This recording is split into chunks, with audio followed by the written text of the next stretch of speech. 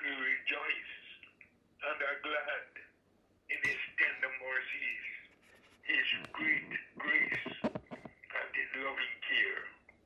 We can praise him on this side of heaven in reasonably good health, in our right senses, with our faculties in full operation, and in hope that as our days, so will our strength be better, brighter, greater, richer as the days go by.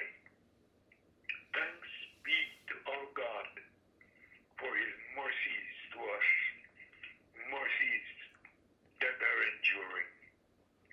The members, friends, supporters, well-wishers of the North Miami Harvest Time Assembly of God Church welcome you to our fellowship service today. In a moment, we will unite our hearts in prayer for you and for your friends and others, families, loved ones, and people everywhere, that in the moments of this service, all of us, every one of you, will be touched by the miracle and mighty hand of the living God, bringing healing, deliverance, relief to all that are bound, whether by ill health, by complex problems of life, by passion or pride, or by temptations that may have overtaken you unawares. God is in our midst to deliver. The presence of the Lord is here to heal. It is here where two or three gathered together in the Lord's name, that he is in our midst to bless. It is here he has set the stage to do in our midst wondrous things. So let us draw near. Shall we pray? O Lord our God, Father in heaven, we thank you that you have made the way clear for all who will come to you in faith, casting their burdens on you, pouring out the pain and the distress and the grief of their inner soul. You, Father, are listening. You're full of compassion, and you're responding to our cry. Even before we call, you're answering. And while we are yet speaking, you are fixing our problem for us. You who hear prayer, unto you shall all flesh come. You are touched with the feeling of our infirmities. Your compassion fails not. And he who comes to you, you will in no wise cast out or turn aside. You allow your love to flow to us through your Son, Jesus Christ, our Savior. We sense the reality of that love even at this moment. Thank you, Lord, for touching us, for supporting us, and for strengthening us. You are real, and we give you praise. We pray for the sick and the afflicted in this circle, all within the radius of our thoughts, our prayer, our concern, and our focus. Send now your word and heal them, deliver them, free them, and make them whole this hour. Those facing any material, social, psychological, or spiritual need, let their chains fall off in the name of Jesus and for the glory of God. Let depressions go. Let discouragement, let the clouds of sadness, grief, and gloom be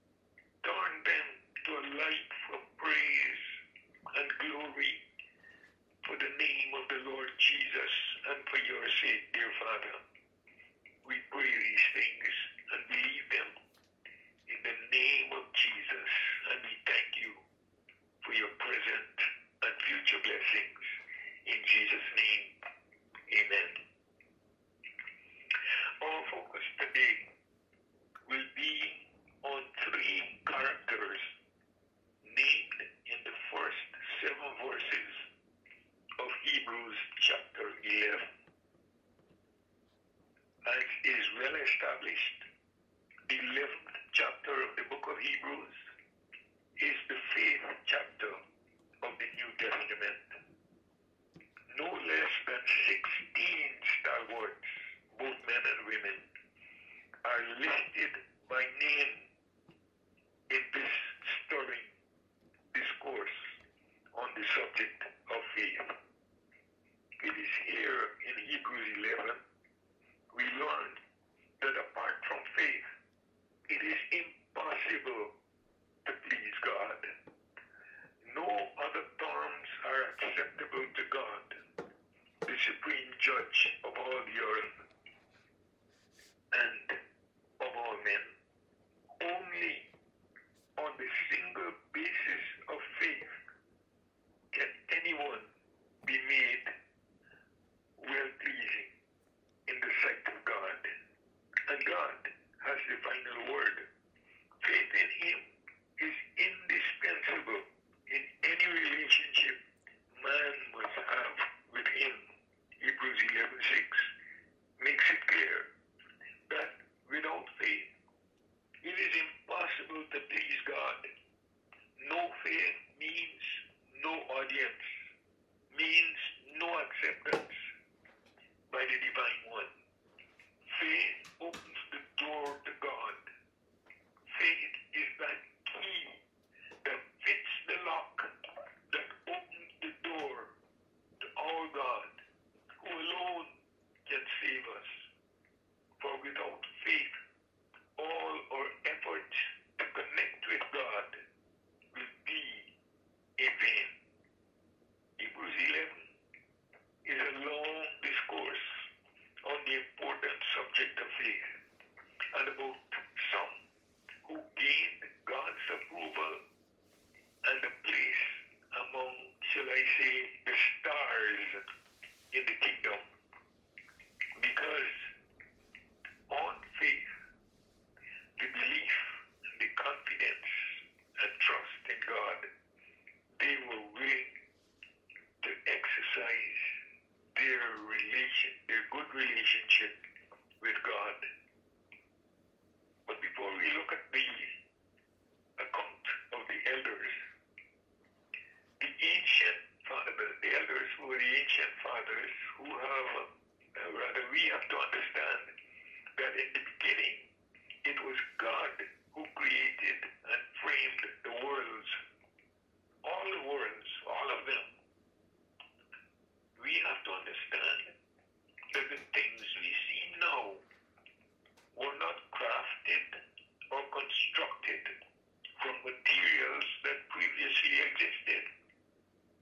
There were no oversized trucks hauling materials from somewhere we don't know to build and to set up the foundation of the earth, the planets, the moon, and the stars. There were no such trucks.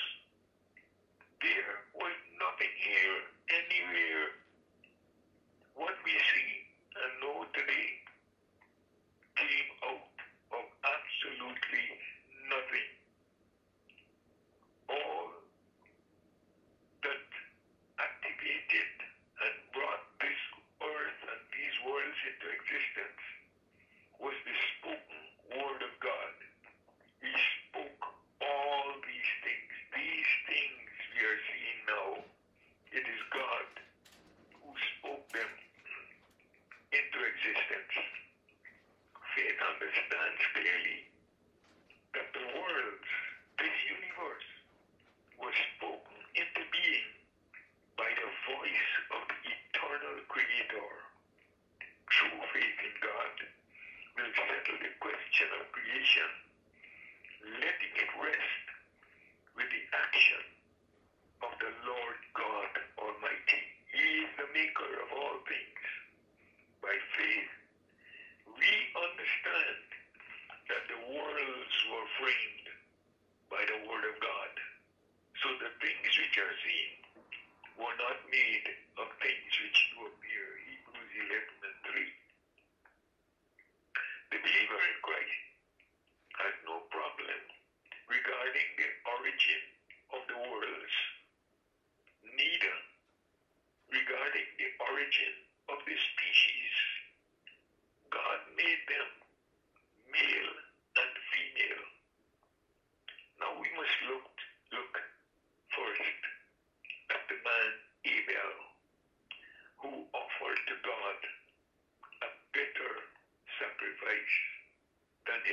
Cain for that act of faith. It cost Abel his life. Eventually, the account is in Genesis 4, verses 4 and 5. He lost his life. His brother was moved with jealousy and envy because God had respect to Abel's sacrifice and not to his. The offering of Abel was not made out of a sense of competitiveness, but purely on the premise of faith. It was by faith Abel offered his sacrifice to God and received for it God's approval and God's support. His brother, on the other hand, had the same option but chose to do otherwise. Read the account again in Genesis 4. That there will give you the full picture. You see, faith chooses always to go God's way, to follow God's methods, to stand by God's approval. Abel saw that his action pleased God, and he kept it up. His brother Cain saw that his action displeased God, and rather than making a right about turn, he continued offering to God the fruit of the ground instead of the blood of an approved animal sacrifice. The difference between faith and doubt is obedience and disobedience. Doing what God says and choosing to do the opposite creates faith and doubt. Abel chose the way of the blood, the shedding of the blood, which was a foreshadowing of the cross of Calvary yet to come at that time. Abel knew that in order to cover the sin, the shame, and the nakedness of Adam and Eve, the first transgressors, God himself had to shed blood to make them coats of skin for their covering. And who knows, but that Abel knew that somewhere in the plan of God, there would be coming a lamb who would be slain from the foundation of the world for the sins of the world. Faith taught Abel that no sin could be remitted or cancelled without the shedding of blood. Man's faith in God must include faith in the precious blood of Jesus Christ to cleanse from the stains of sin. What can wash away my sin, the songwriter asks? Nothing but the blood of Jesus. What can make me whole again? Nothing but the blood of Jesus. Oh, precious is that flow that makes me white as snow. No other fount I know. Nothing but the blood of Jesus that holds good for all times, for yesterday, for today, and for tomorrow. Abel's faith in the blood made him acceptable in the sight of God. Even so, our faith in the blood of Jesus Christ, God's Son, will bring us into a right standing with God for both now and for eternity. We are redeemed by the precious blood. Someone has said that the blood of Jesus is our passport to take us through the gates of heaven. Then we come to the second man mentioned by name here in Hebrews chapter 11, the man Enoch. His faith caused him to be caught away to heaven, to be raptured, if you please.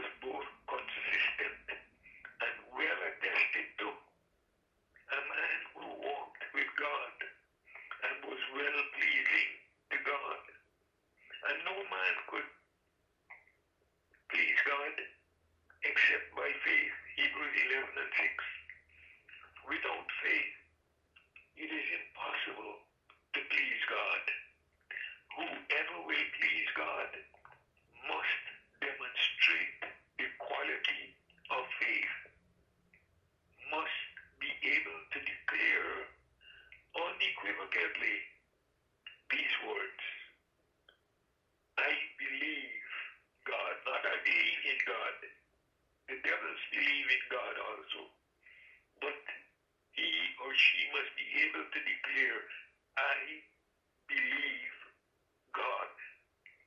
Enoch had such a testimony, both by his words and by his lifestyle.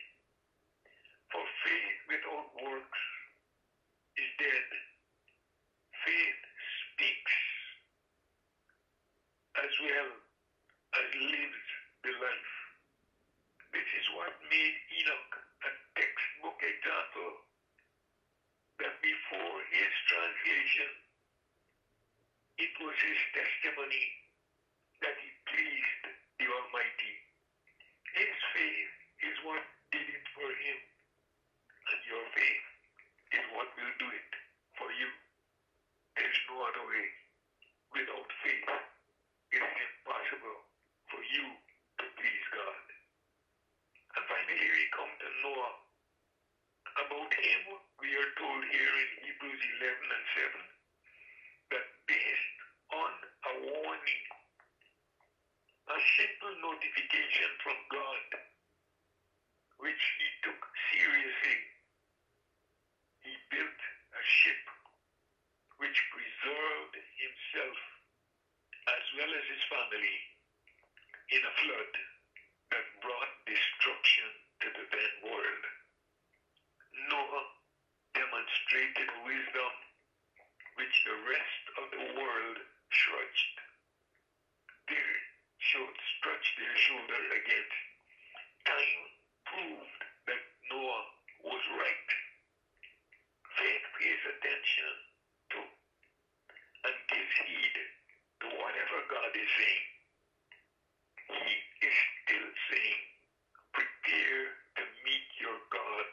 Amos 4 and 12. And behold, the bridegroom cometh. Matthew 25 and 6. The Lord himself shall descend from heaven with a shout. 1 Thessalonians 4 and 16. The second to the last verse in your Bible, in the book of Revelation, warns all and sundry in these words. Surely I come quickly, and the prayer was added to that. Even so, Lord Jesus, come. Many are praying for the Lord to return and to come and take them out of the distress, the anguish, and the conflict, and the trouble of this world and this life. And the Lord will answer their prayer. He will come. And when he comes, he must find us ready, and he must find us pleasing him. Faith demands no proof of God's word. Let me say that again. Faith demands no proof outside of God's word. Faith comes by hearing the word of God, by hearing what God is saying. That is the attitude Noah displayed. It set him in a place where the bulk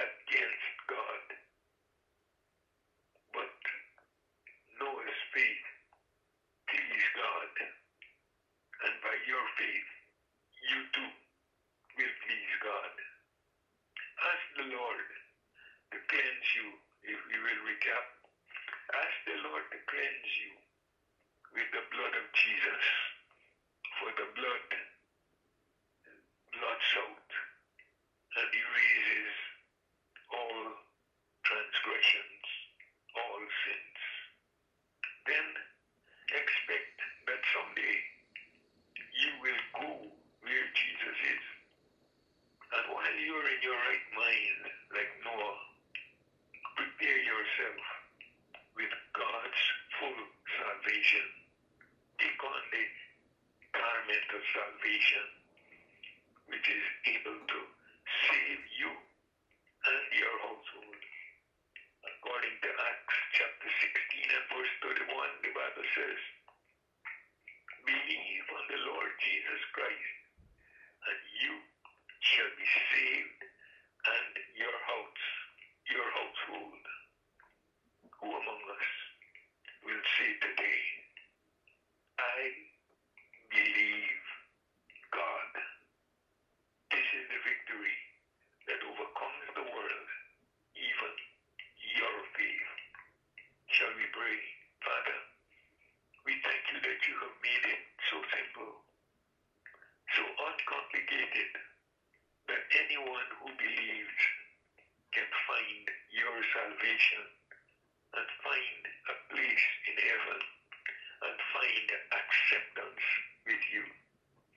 We thank you for those who pleased you by their faith, and we ask you by your grace in this world of sin and trouble and turmoil, by your grace, let us be among those who will and who do believe you.